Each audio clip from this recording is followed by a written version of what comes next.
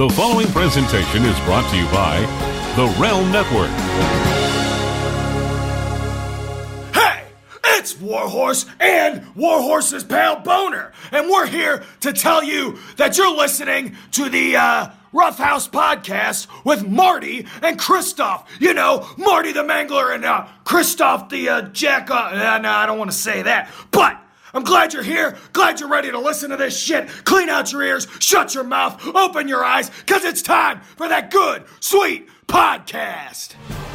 Behold, a podcast for the ages, recorded live from the interdimensional terror vortex of their subterranean dwellings comes the Rough House Podcast version 3.0. Two galactic warriors put down their warhammers and battle axes to perform a more noble task, complaining about professional wrestling on internet-purchased microphones.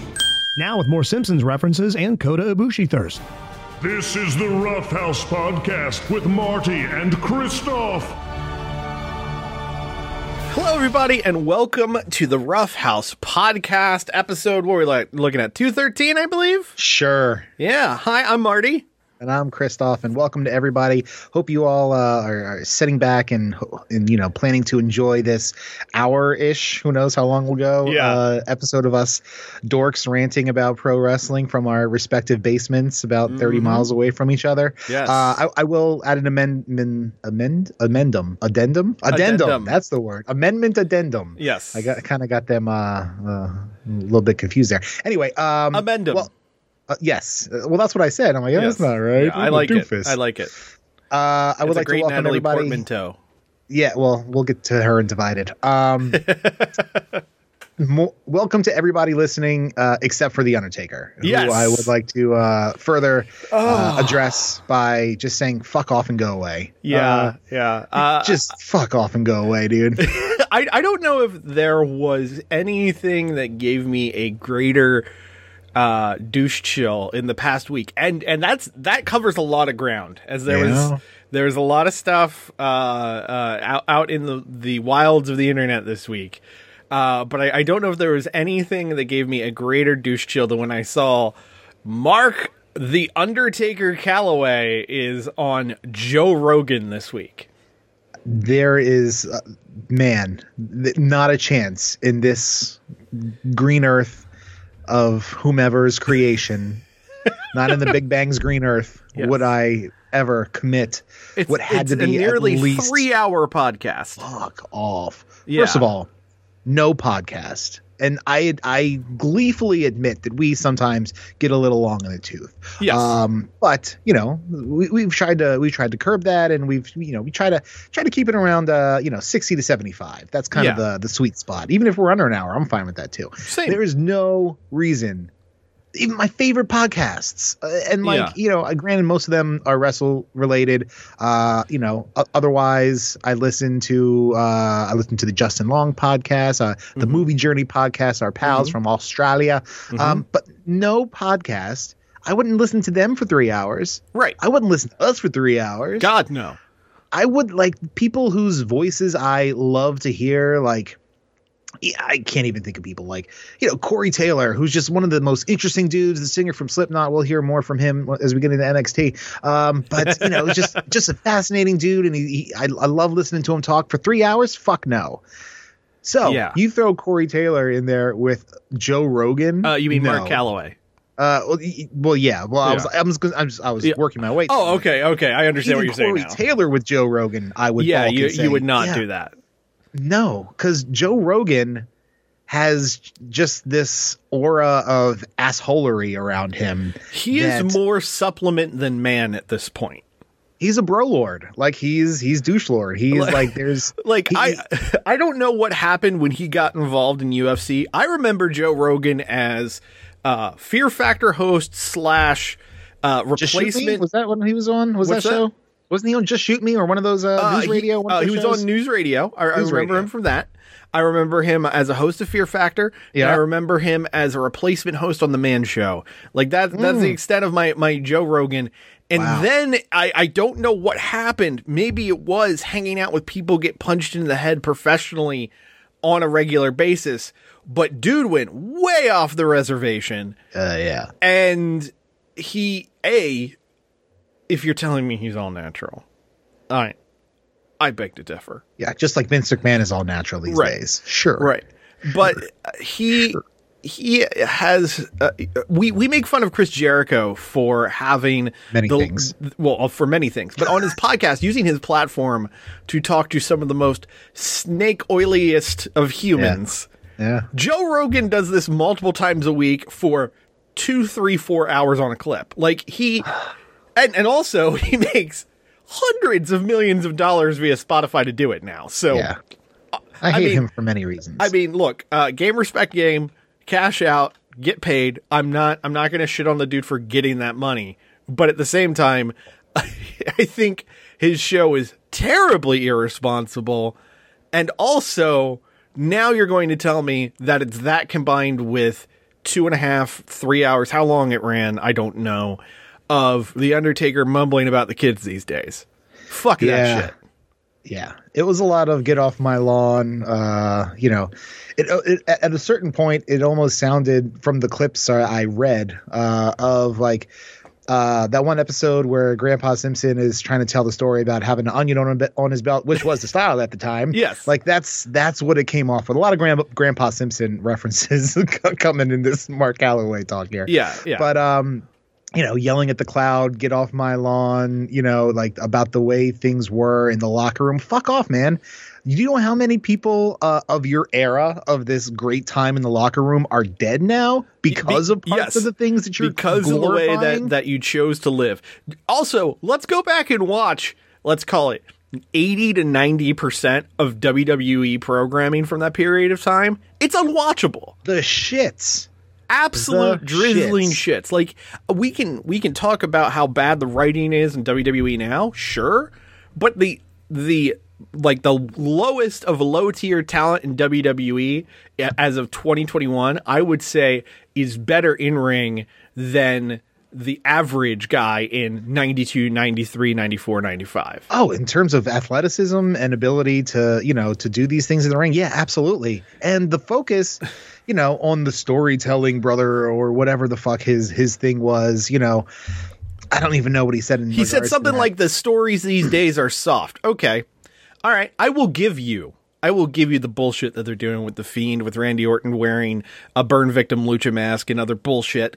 I will give you that. That's the weak sauce. But so many things are built around the idea of, I want to win a title. Need I remind you, Mr. Undertaker, sir, Mr. Calloway, sir, that there was an entire summer built around Leslie fucking Nielsen looking for you, and the whole resolution of that was there were suddenly two of you because you wanted your buddy to have a job? Like, fuck out of here with... Things used to be better. Things were just as shit, if not worse.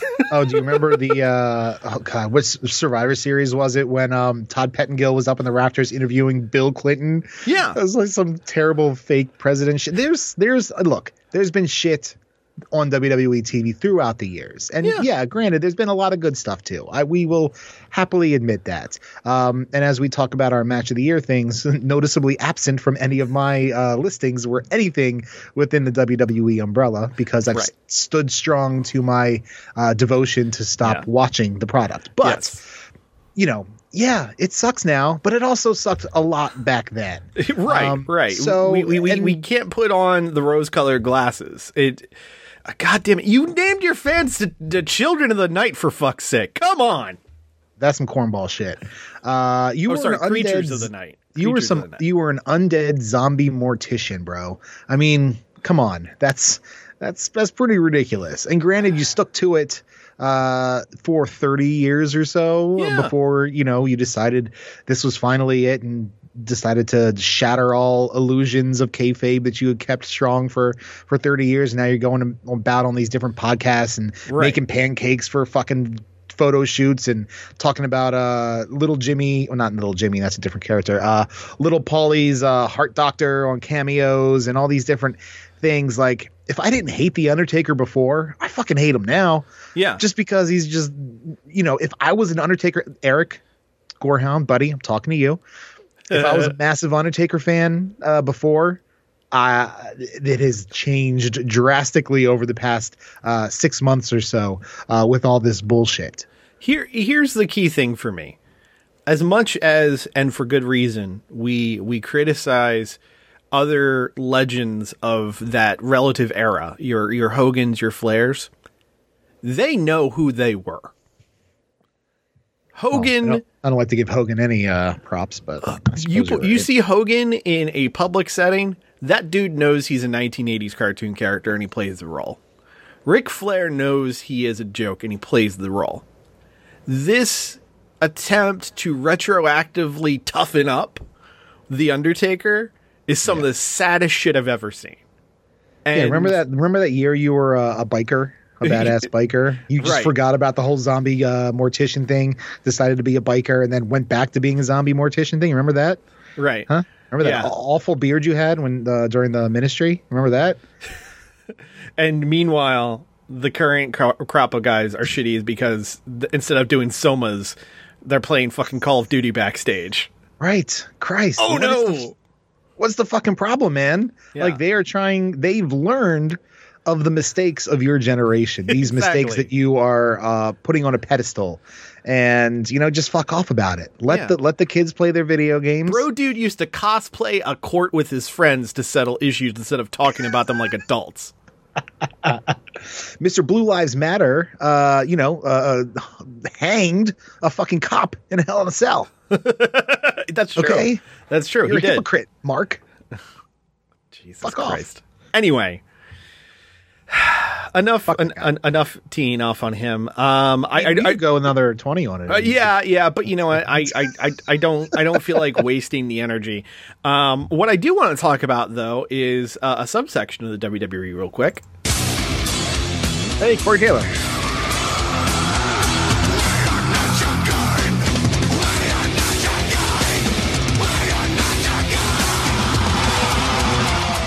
So NXT is definitely in the midst of the building to the next takeover, but some interesting twists and turns have happened in the past week. Namely, we had the second Fight Pit match between Tim Thatcher and Tommaso Ciampa. It was actually really good. Not as good as the Riddle Thatcher first time around. I think the novelty of it, the first time it happened definitely helped that match. But I thought it was very good. Really, the only bummer of it to me is how quickly they switch things around. So the end of the match, Ciampa gets his leg caught in the cage. Okay. And then Thatcher takes the other leg and does a stretch muffler, which is one of my favorite submission holds ever. That's the take the guy's knee, pull over the neck. Yeah. I think it rules.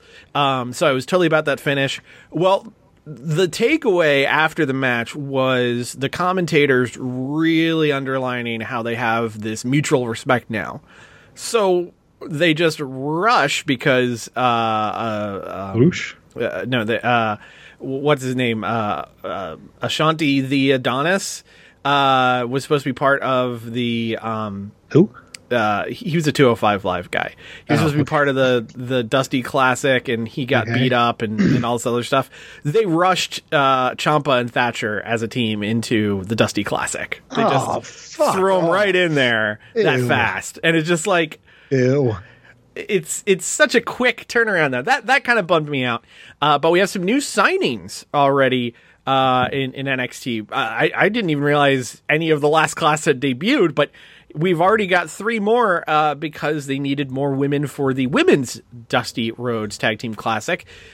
Priscilla Kelly of AEW and indie fame, Elena Black, who had done a few spots on AEW Dark, and Lacey Ryan, who had done some jobber spots on Impact, all signed. And they have brand new names because, of course, they do. Priscilla Kelly is now Gigi Dolan. Elena Black is Cora Jade, and Lacey Ryan is Zoe Stark. Cora Jade, you think Mia Yim's throwing her some eyes back there? Like, what the fuck you think you're doing, bitch? Right. But Jade and Dolan had their debut against Candice LeRae and Indy Hartwell. Wait, so they just got signed and were already on TV? Yes, they were on 205, and they dropped a match to to Candice and Indy. So what's the terrible name of the Gargano family faction? They are what are they called? I already forgot. Oh, The Way. They are The Way.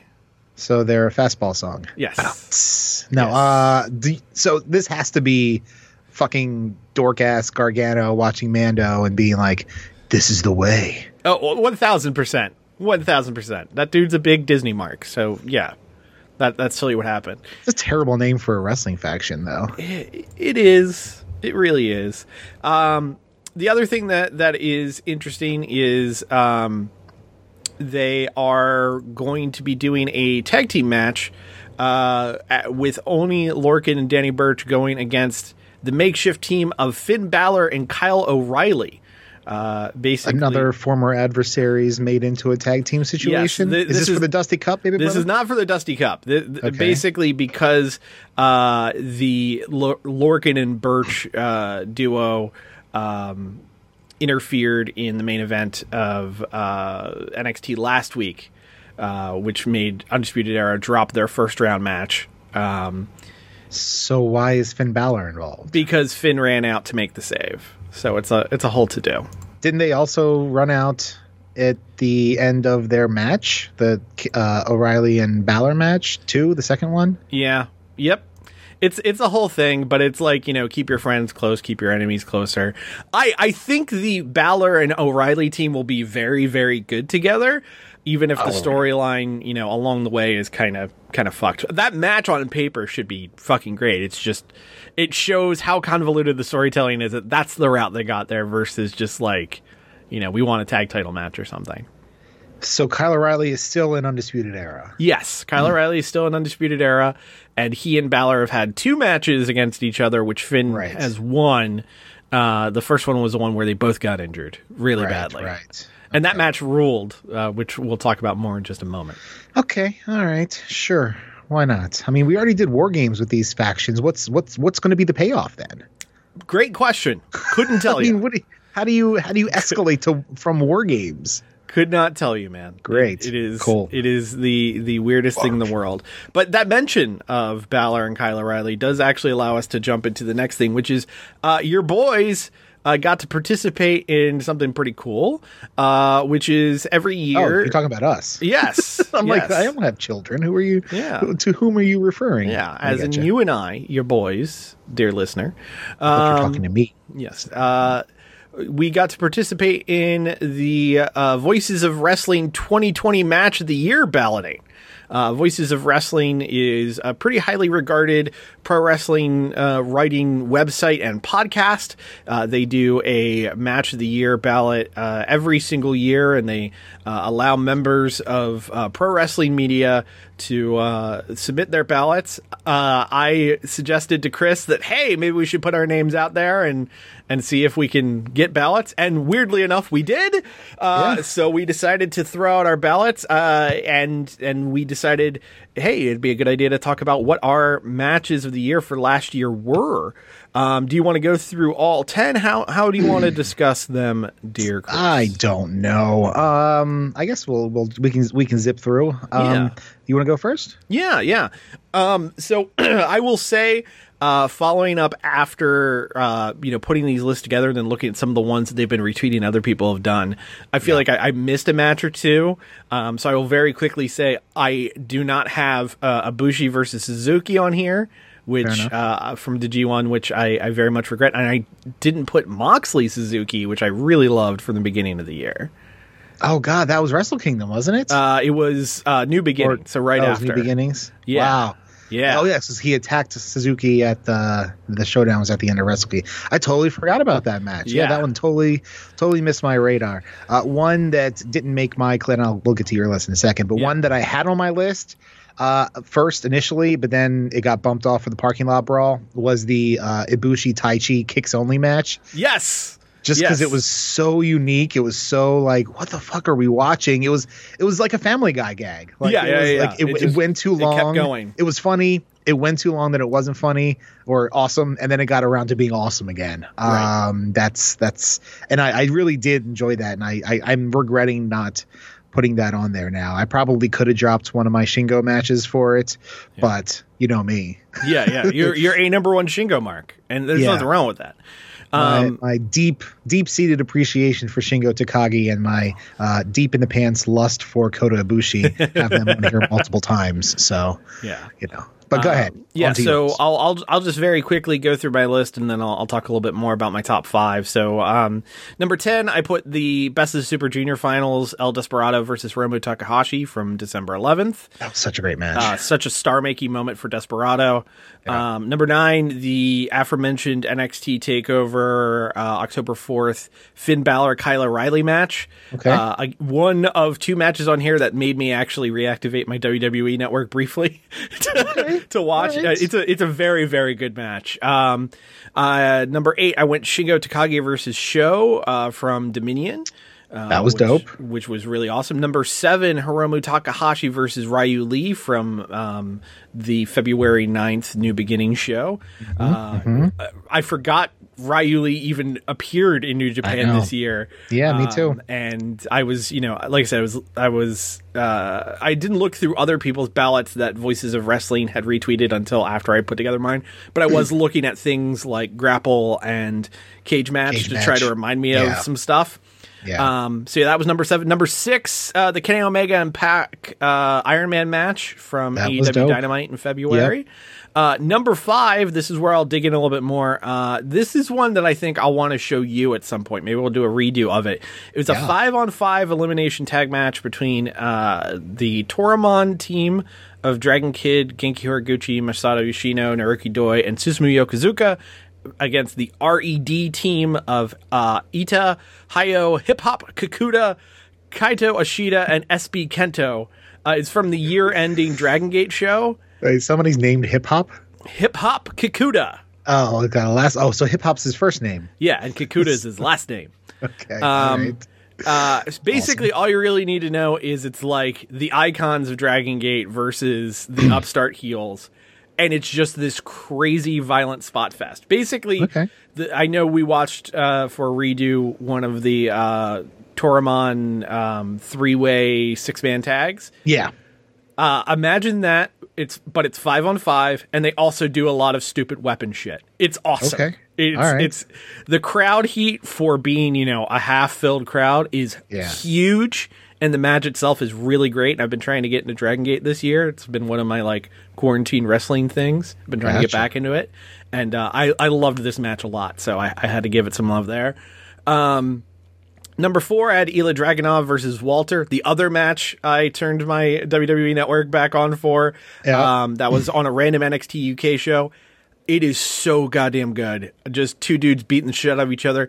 It's one of the few instances where not having a live crowd vaguely enhanced the show. It gave it a weird Fight Club feel because all you're hearing is the chops and punches and everything echo. Really, if you like, violent matches, it's up there. Number 3, Young Bucks versus Kenny Omega and Hangman Adam Page at Revolution. What's more to be said that hasn't already been said about that match? It really was phenomenal. And as I said, because they asked us to put in a little description, if you didn't swear out loud when the Bucks did the Golden Trigger, you weren't paying close enough attention, because that was such a wonderful dickish heel move. Number 2, I had Okada versus Ibushi from Wrestle Kingdom. Just an absolutely awesome match. And when Ibushi goes for full murder Ibushi in front of 40,000 people losing their mind, it's rock hard, stellar. And then my number 1 was Stadium Stampede with the Elite versus the Inner Circle. I felt like it was the most representative match of this year. You had to figure out a way to do pro wrestling in a non-traditional format, and a lot of companies kind of chase the dragon of the cinematic match. I feel like this is the best one, and basically every single one before or since kind of is in its wake. I don't know, because it sounds like, and as we'll talk about in a few, AEW may be doing another cinematic match soon. I don't know if it will live up to this, but I thought this was just the perfect thing. I remember us watching it over Zoom you, me, and the like lads, and just laughing our asses off and having a great time. And it was exactly what we needed, you know? So at the end of May, the world was ending. It was a perfect escape. Exactly. It was wonderful. Yeah, that's a solid list there, my friend. I've seen the majority of those matches, WWE and Dragon Gate aside. So my list, my number 10, one that you left off from your list, Chuck Taylor and Trent versus Santana Ortiz, the parking lot brawl. So good. Back from September, which was just such fun, violent, and a great payoff. And Sue, you know? Yeah. And Sue giving the middle finger, which was fantastic. I had Hiromu versus Billy Ospreay from Wrestle Kingdom last year, beginning of last year, as my number 9 on the list. Really, really enjoyed that match. We finally, it was a big match for both of them. My number 8 was Stadium Stampede. For all the reasons you did, but I guess I like some other matches better. Nothing wrong with that. I'm probably the only one who put this on their list. But this was from Jingu Stadium at the end of August in New Japan. It was Suzuki and Takagi for the Never Openweight title. That match was dope. It was. I remember like watching it and be like, oh shit, this was awesome. And then right afterwards, Ishimori and Hiromu had a great match too. But this match, it was Murder Grandpa versus my number 1 Shingo, and they beat the shit out of each other, and it proved that Minoru Suzuki is the toughest motherfucker in the game. Yes, because he beat him and won the title. It was a great match that stood out to me. Number 6 on the list, just for its brevity and knowing that less is more, and it being such a true brutal squash, was Cody versus Brody Lee from the Saturday Night Dynamite. I've seen that pop up in a few lists, and I personally think of it more as an angle than a match, but goddamn did it rule. It did. And honestly, I'm grouping the post-match beatdown in with it because, like you said, it is more of an angle than a match. But just everything, the build to it was great, and the match itself, Cody didn't get a lick of offense in, and just the storytelling, which everybody, always says is the key to pro wrestling. That was it, man. It was 100% there. Yeah. My number 5, we have Shingo versus Willie Ospreay from G1. Because probably not as good as their Best of the Super Juniors match final from the year prior, but their styles are just perfect mirrors of each other, and they work so well together that it'll be really tough for them to have a hard match together or a bad match together. Then Shingo versus Okada, also from G1, because I feel like Shingo got to headline the show against Okada and really, show what he was made out of. And he tapped out to the money clip. Or I'm sorry, he passed out to the money clip. He didn't tap. But just, going toe to toe with Okada, and I loved everything about that match. Number 3 on my list was Ibushi versus Suzuki from the same damn show.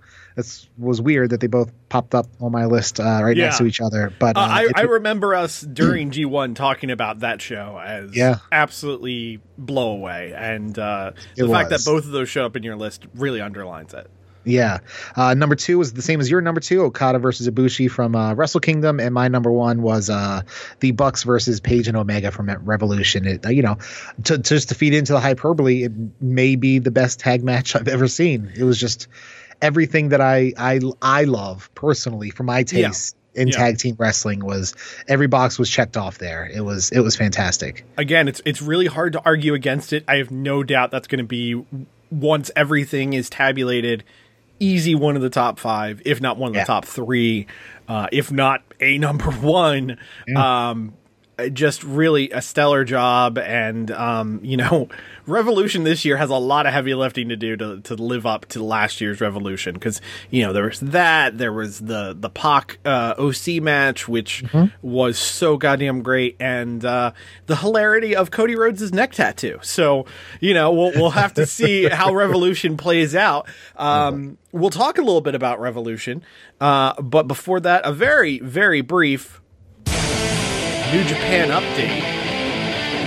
Can't move my neck. We are still on the road to the New Beginning shows where we'll have a lot of title shots, but a title change did occur this week.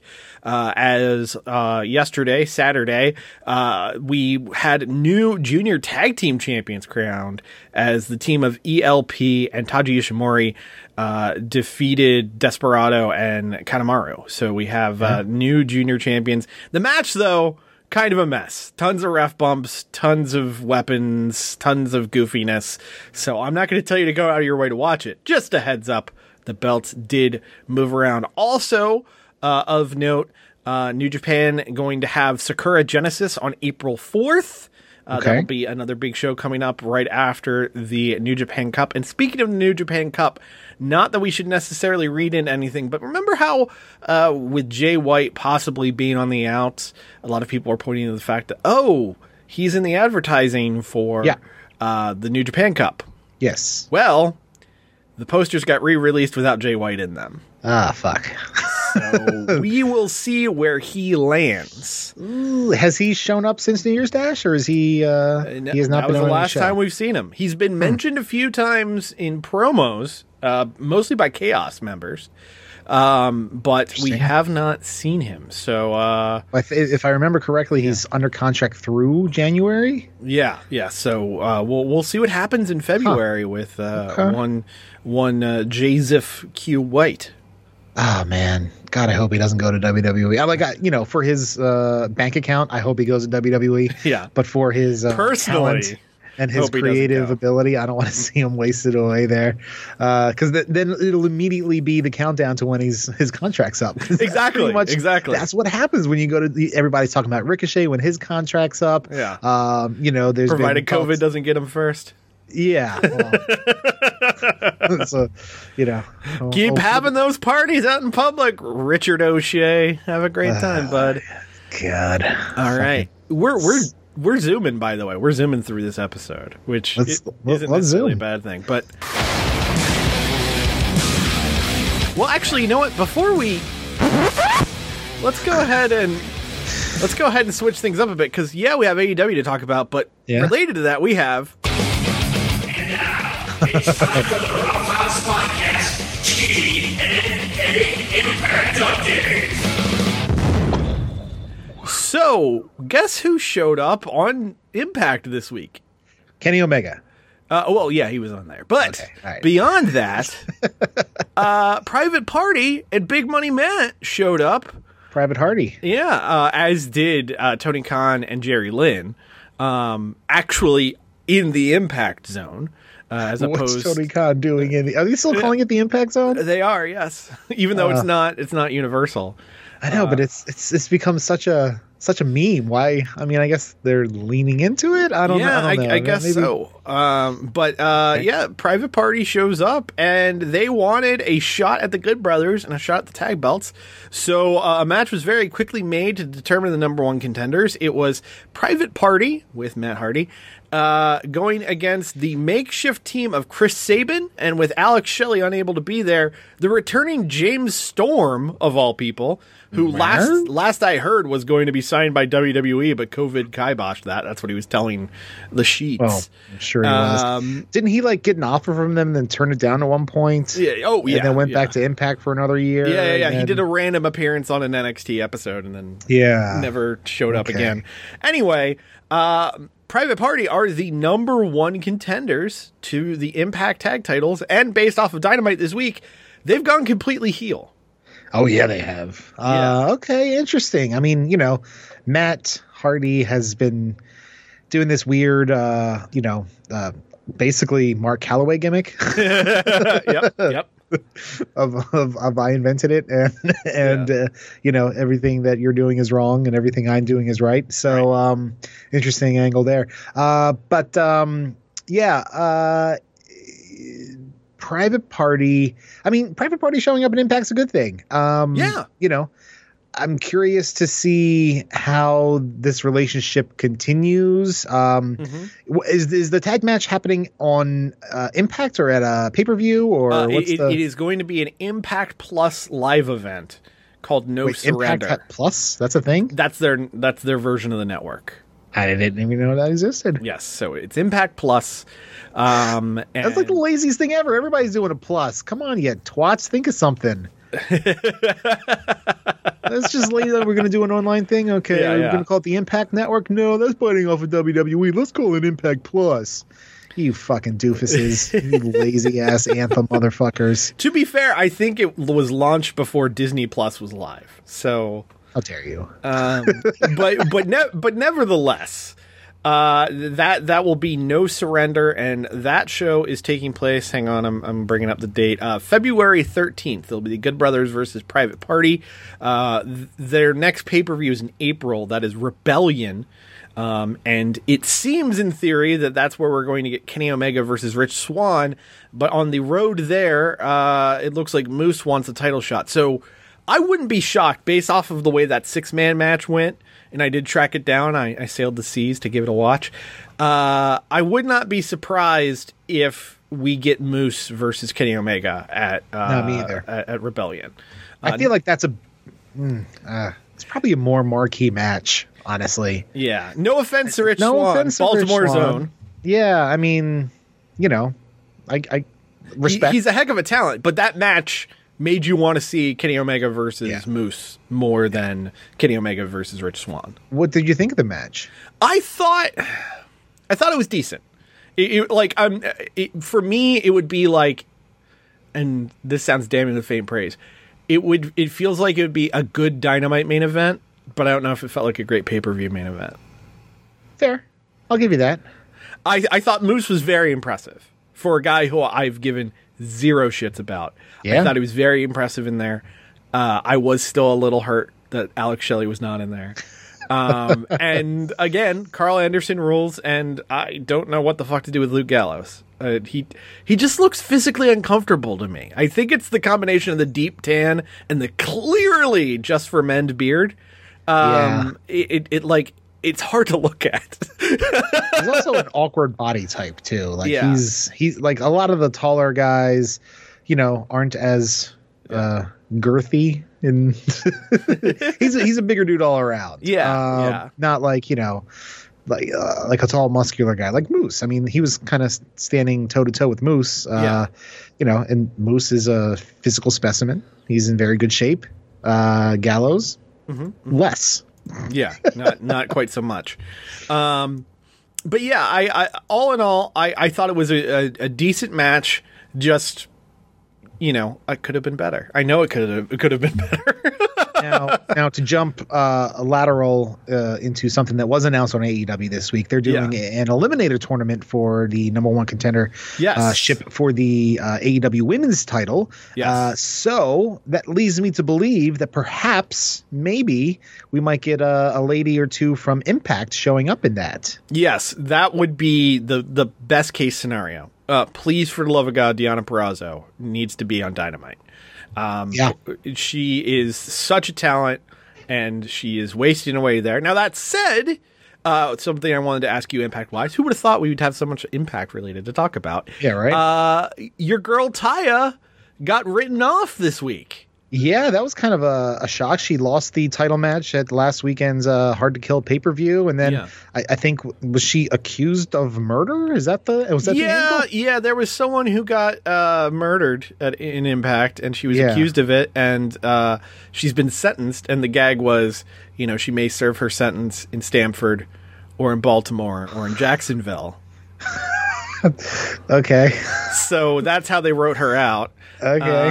I mean, in ways of doing that, that's slightly clever. Yeah, I thought that was kind of funny. But where do you think she's going, Chris, as the Taya mark of the duo here? Well, her husband is in Stamford, so that would lead me. That's probably the number one most likely scenario there. Ring of Honor. Are they even doing Women of Honor stuff currently? They're supposed to be bringing back the belt. Like, that was one of the things they were doing in that ill-fated Vegas weekend when everything shut down. There was a past versus present show, but there's supposed to be the crowning of the new Pure Champion and the crowning of the new Women of Honor Champion.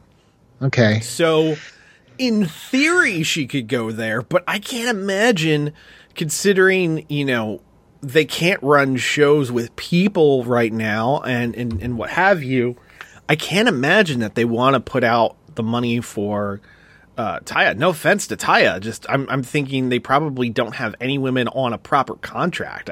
Sure. Maybe Maria Maniac, but even then, that's a maybe. Yeah.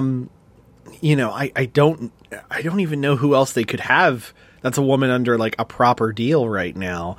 And scoop up ODB. Hey, she's got a food truck to run. Yeah. But yeah, I don't know. I think she would do great in Dynamite. I think she'd be very good there. I wouldn't be shocked though to see her picked up by AEW. That said, and as a 36-year-old man, know that I'm not saying this out of a place of judgment. Just I couldn't see WWE going, we're going to sign a 37-year-old woman. Yeah, unless it was a player coach. Well, that and something for to appease Johnny Mundo. Fair. John. What is it? Morrison now. Yeah, it's back to Morrison. John Morrison. So many damn names, I get confused. No, that's fair. But yeah, the one thing that I will say is a positive within the WWE umbrella is the women's division, and again, not a slight on Taya, but yeah, she doesn't really fit in there too much. Yeah. Maybe it'll be as a manager type thing. Is Morrison still with Miz? Are they doing a tag? Yeah, there's still a thing. There's still a duo. And in fact, this week they brought out Gilbert as they were making fun of Bill. Oh, they're the ones who brought him out. Okay, yep. And David Krumholtz. David Krumholtz is as really Drew McIntyre. Yeah. Wow. Very. I thought he was wearing a fat suit at first. I'm like, oh no. No. That's all Krumholtz, baby. Bernard, what happened, bud? So real quick, before we wrap up, let's talk about Dynamite this week. What did you think of the show? It was okay. Yeah. It was like on paper. We were talking about this last week. On paper, it wasn't the most thrilling or exciting lineup. I think they kind of thought they would get crushed by inauguration coverage. The part that's weird though is the ratings were shockingly good. Yeah. Well, I think everybody was just riding high from the inauguration earlier in the day. Like, okay, I can breathe a sigh of relief and watch some beefy men slapping beefs in the middle of the ring. Yeah. I will say I did enjoy the main event as weird and the main event short on time as it was. Shockingly great. Yeah. The main event, for those who did not see it, was the Inner Circle three-way to determine the tag team that was going to lead the Inner Circle. It was MJF and Chris Jericho against the team of Sammy Hagar, who got an inset promo from Sammy Hagar. I'm not going to lie, as probably the biggest Sammy Hagar mark I popped. Oh, I popped too, even though it looked like they definitely paid for a cameo. Chris knows him, I'm sure. It was definitely filmed on an iPhone. Yeah, it was a vertical phone video. I'm pretty sure it was Chris just saying, hey, Sammy, we name dropped you. Third team, of course, Proud and Powerful. The outcome was pretty much decided for me when MJF and Jericho came out to their mashup theme. Yeah, right. Which is actually a shockingly good, like, considering how many times over the years in WWE they tried to mash up Jericho's theme with people and how sometimes it worked and sometimes it didn't at all. That was awesome. I kind of dig it. It'll grow on me. I didn't love it, but it'll grow. The real thing about that match though was it made Sammy Guevara one of the biggest baby faces in the company.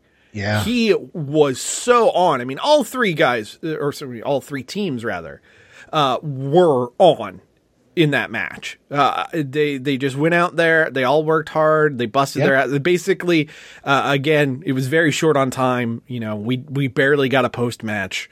We did. It was like we went off the air 10 seconds after the 3 was counted. Exactly. So, it was exactly. That was it. So it felt like they just kind of cut out the feeling out segment and just went straight to throwing bombs, and it rolled. I was very, very surprised by that. On the opposite side of it, though, the opening match was fun, but I don't know that it needed to be on TV. That was the Top Flight Private Party? No. That was the Dark Order and Hangman Page against Hybrid 2 and Chaos Project. Oh, that. Oh, yeah. God, I even forgot about that. Yeah. I get that they're giving Brody Lee Jr., some things to not think about his dad dying. it felt like a house show thing. Yeah, And it was did. fun, but I was sitting there kind of like, and again, heart goes out to that family, heart goes out to that kid. I just kind of like, does this need to be on TV? Does this? No, the answer is no. But I think it speaks to, this is something we texted about a lot this week, the character of Tony Khan, not the on-screen character, the actual personal character of what kind of person Tony Khan is. Right. And by all accounts, it seems like a top-notch human being. Which is odd for a wrestling promoter. Yeah, there was a story that came out this week that was posted over on Reddit. A mother posted that, and this was not something that was, talked about on air or anything like that. Basically, she and her kids went to Dynamite on Wednesday in Jacksonville. And their son is autistic and had dealt with a situation where he's bullied in school and that sort of thing. Stabbed.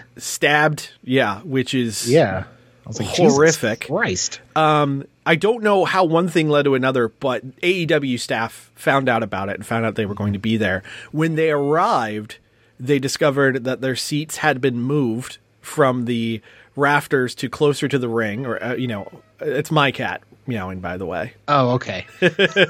Apologies about that, dear listeners, and Chris, who was very confused, wondering I what's was like, happening hold with on. his cat.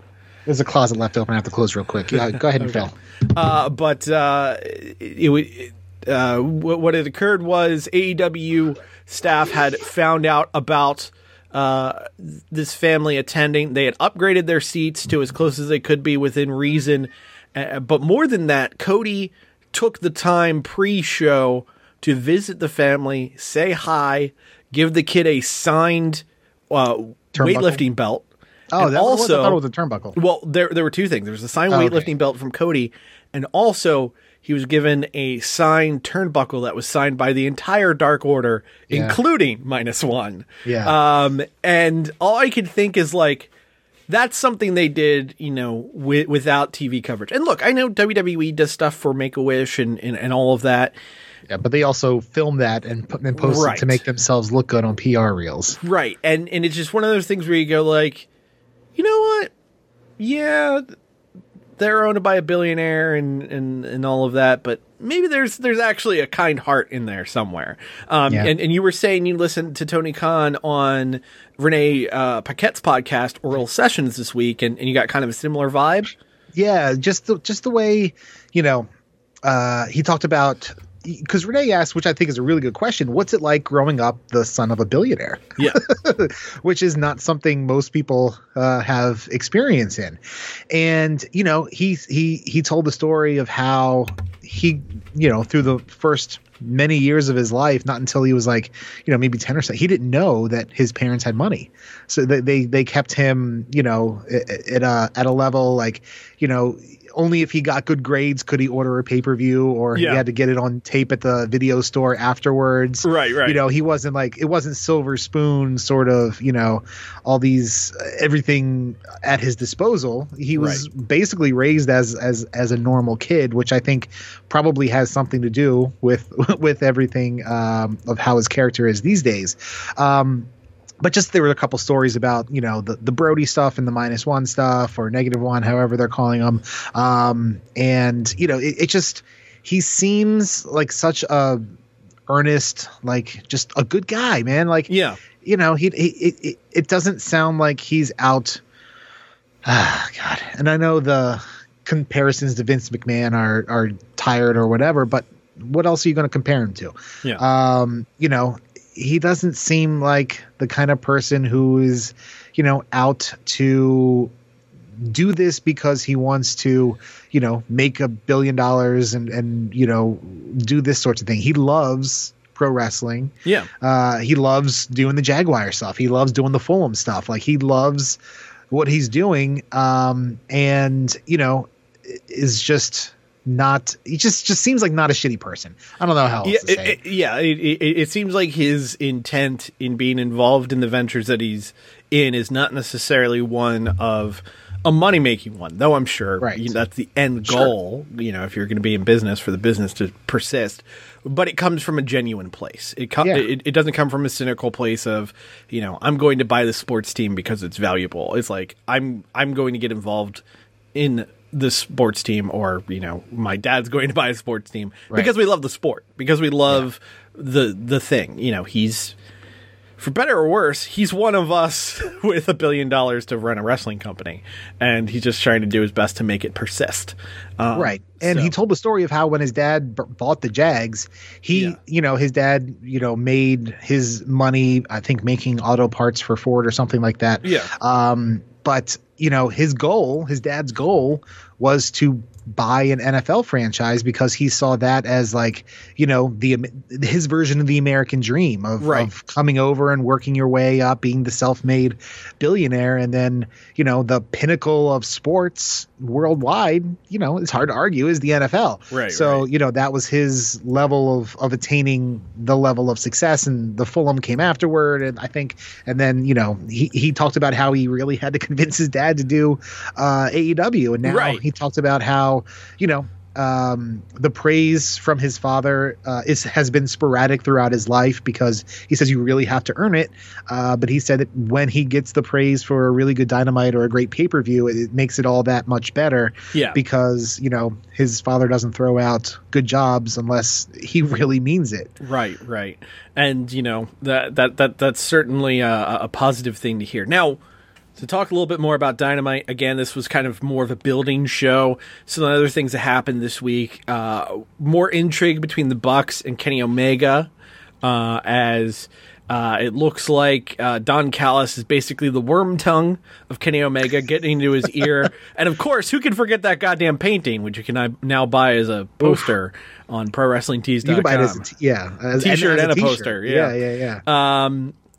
So more to come there, clearly. Cody Rhodes had a one-on-one match with Pretty Peter Avalon, which I'm just going to go ahead and say, I think they gave Avalon way too much in that match. Yeah, well, they tried to work in the distraction by Jade Cargill, which was not timed correctly. She wasn't like was weird. She was too deep in the tunnel when the music hit to confuse Cody, and then there was a low blow which softened him up a little bit. But I mean, you should have get off the pot with this Shaq thing, because we're supposed to hear more about it next week. Okay, I mean, sure. Yeah, I mean, I don't know. It's not doing it for me at the moment. Yeah, no, I'm with you. I'm with you. Also, Cody's looking really big lately, and I don't just mean like jacked. Like physically, he looks uncomfortably large. I don't know what's going on there. Maybe some pregnancy sympathy weight happening over there. I don't know, because like he's muscular, but he looks like. Do you remember like the early 2000s where Triple H looked like bloated muscular? Yes. Yeah, there were a few moments where I'm like, he's looking big, and not like what I'm used to from Cody big. The wrong kind of supplements, perhaps? I don't know. We had Matt Hardy and Private Party against Matt Sydal and Top Flight in a 6-man tag. This was kind of ugly at points. Timing was off in a lot of different parts. I think part of the issue with these two young tag teams is they're so excited to go and do their next spot that they either forget something that's supposed to happen in the line, like a tag or something like that, or they're so quick that they get to the next position before everybody else is in the position. And there's something that everybody always says that the old guys teach them is to take your time and take the moment in, and don't always rush. And with the younger kids, especially these flippy kids, is that they can do all these crazy things, so they want to move on to the next thing. I will say that I think Top Flight has impressed me more than Private Party over the past for how much we've seen of them versus Private Party. They're showing a lot more promise. And that's no slight to Private Party, because they're quite good. It's just 4-star versus 5-star, if you will. And I also get really distracted by Mark Quinn's boobies, because they are just. He's got little cherry tomatoes on his chest. They are just distracting as all hell. And not in the Kota Ibushi way. Like, why are they there? It's very, very weird. It's like you do something like lat bars or something like that. I don't know how you work out the titty meat. But also, we had a continuation of the Good Brothers, Omega, John Moxley, Lucha Brothers feud.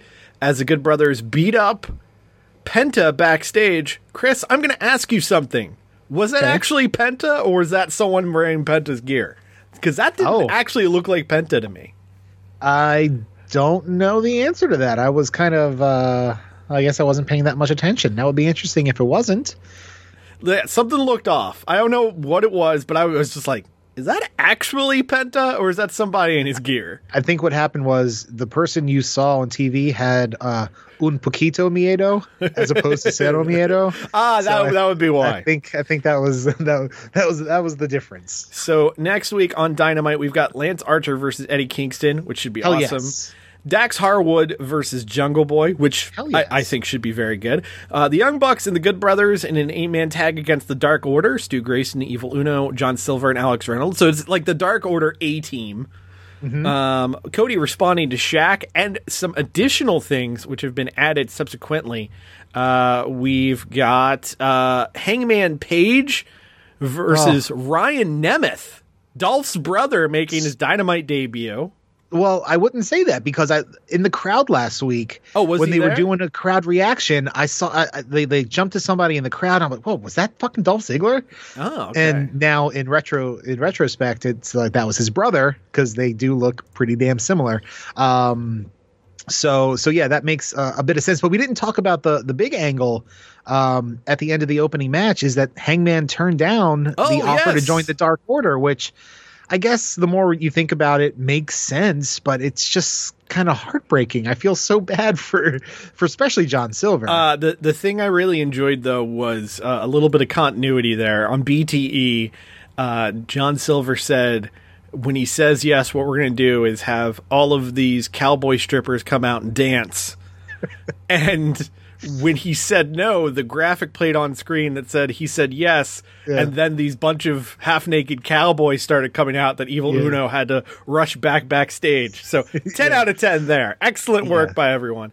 I do think the long-term story is Hangman has to learn how to love again. And I think it will probably involve him getting thrust into an AEW world title shot against Kenny Omega. Because I think the money on Omega dropping the belt is to Hangman Page.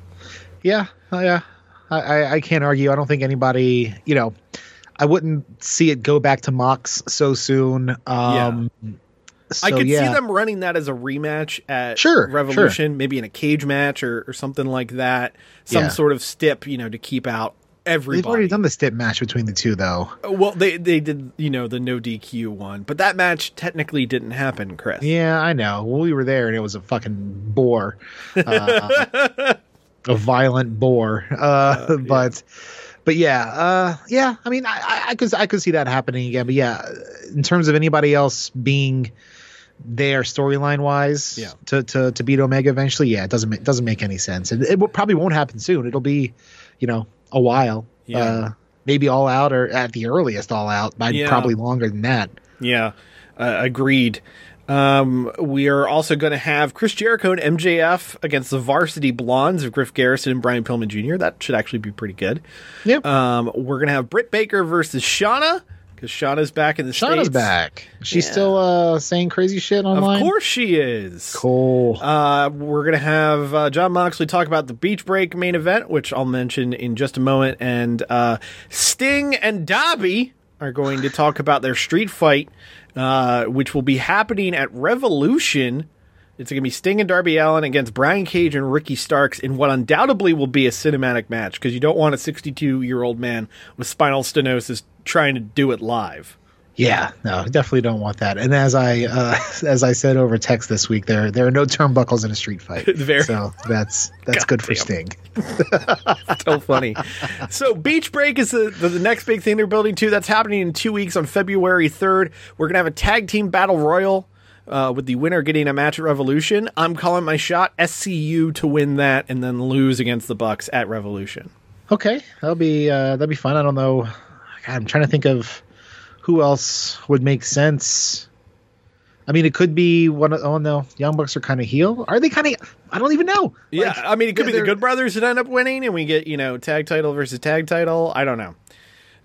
It could be Private Party. I was going to say they've been really high on the Acclaimed. I haven't been, but they have been, but they've also been involved with the SCU thing. I don't know. I don't know. We're gonna have Dr. Britt Baker versus Thunder Rosa finally, which should be a very, very good match. We're gonna have the Kip Sabian Penelope Ford wedding with Miro as the best man, and undoubtedly shenaniganry involving his butler Charles Taylor.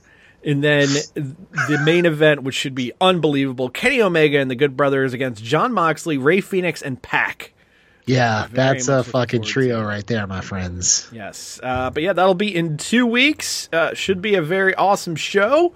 Hoping for the best there, and hoping, if anything else, that we don't wake up on Monday morning and discover that Chris Jericho recorded a 3-hour podcast with Joe Rogan.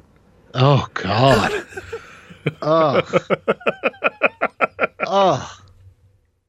Oh.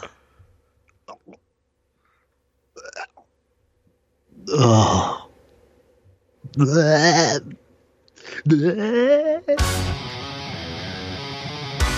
The Rough House Podcast is a weekly podcast fueled by coffee, pizza rolls, and the stench of dirty litter boxes. Follow Christoph and Marty on Twitter at RoughhouseSGW, at Facebook.com/The Rough House Podcast, and at Patreon.com/The Rough House Podcast for early access to episodes, exclusive podcasts, Rough House redos, and Rough House Divided movie trivia games. New episodes drop every single Monday on Spotify, Apple Podcasts, Google Play, Stitcher, TuneIn, and wherever you find your favorite podcasts. Subscribe, motherfuckers! This is the Rough House podcast with Justin and Christoph. That's it. Fuck Christoph. He's terrible with his information. Okay. Hey, this is The Rock. Shut your mouth, jabronis, and listen up, because this is the Rough House podcast with Marty and my least favorite man on the planet, Christoph. The preceding presentation was brought to you by the Realm Network. I'm Jeremy Barash. I can't spell Barash without rash, bro. This is Jeremy Bro Rash. Do you have an itchy dick? Well, try Jeremy Barash's Bro Rash cream. Made from Dixie Spit. She spits in each tube, and then you rub it on your bro-rashed junk. Hi, I'm Justin Schlegel. Every time I see Madison Rain on screen, I take my wang out, throttle it. Sometimes to the point where it looks like it's got a chemical burn. Thank God for Jeremy Barash's Bro Rash cream. For an itchy dick. You're welcome, Justin. Jeremy Barash's Bro Rash cream, bro. It'll help the rash on your dick. Can also be used on labias, butt cheeks, assholes, taints, and grundles.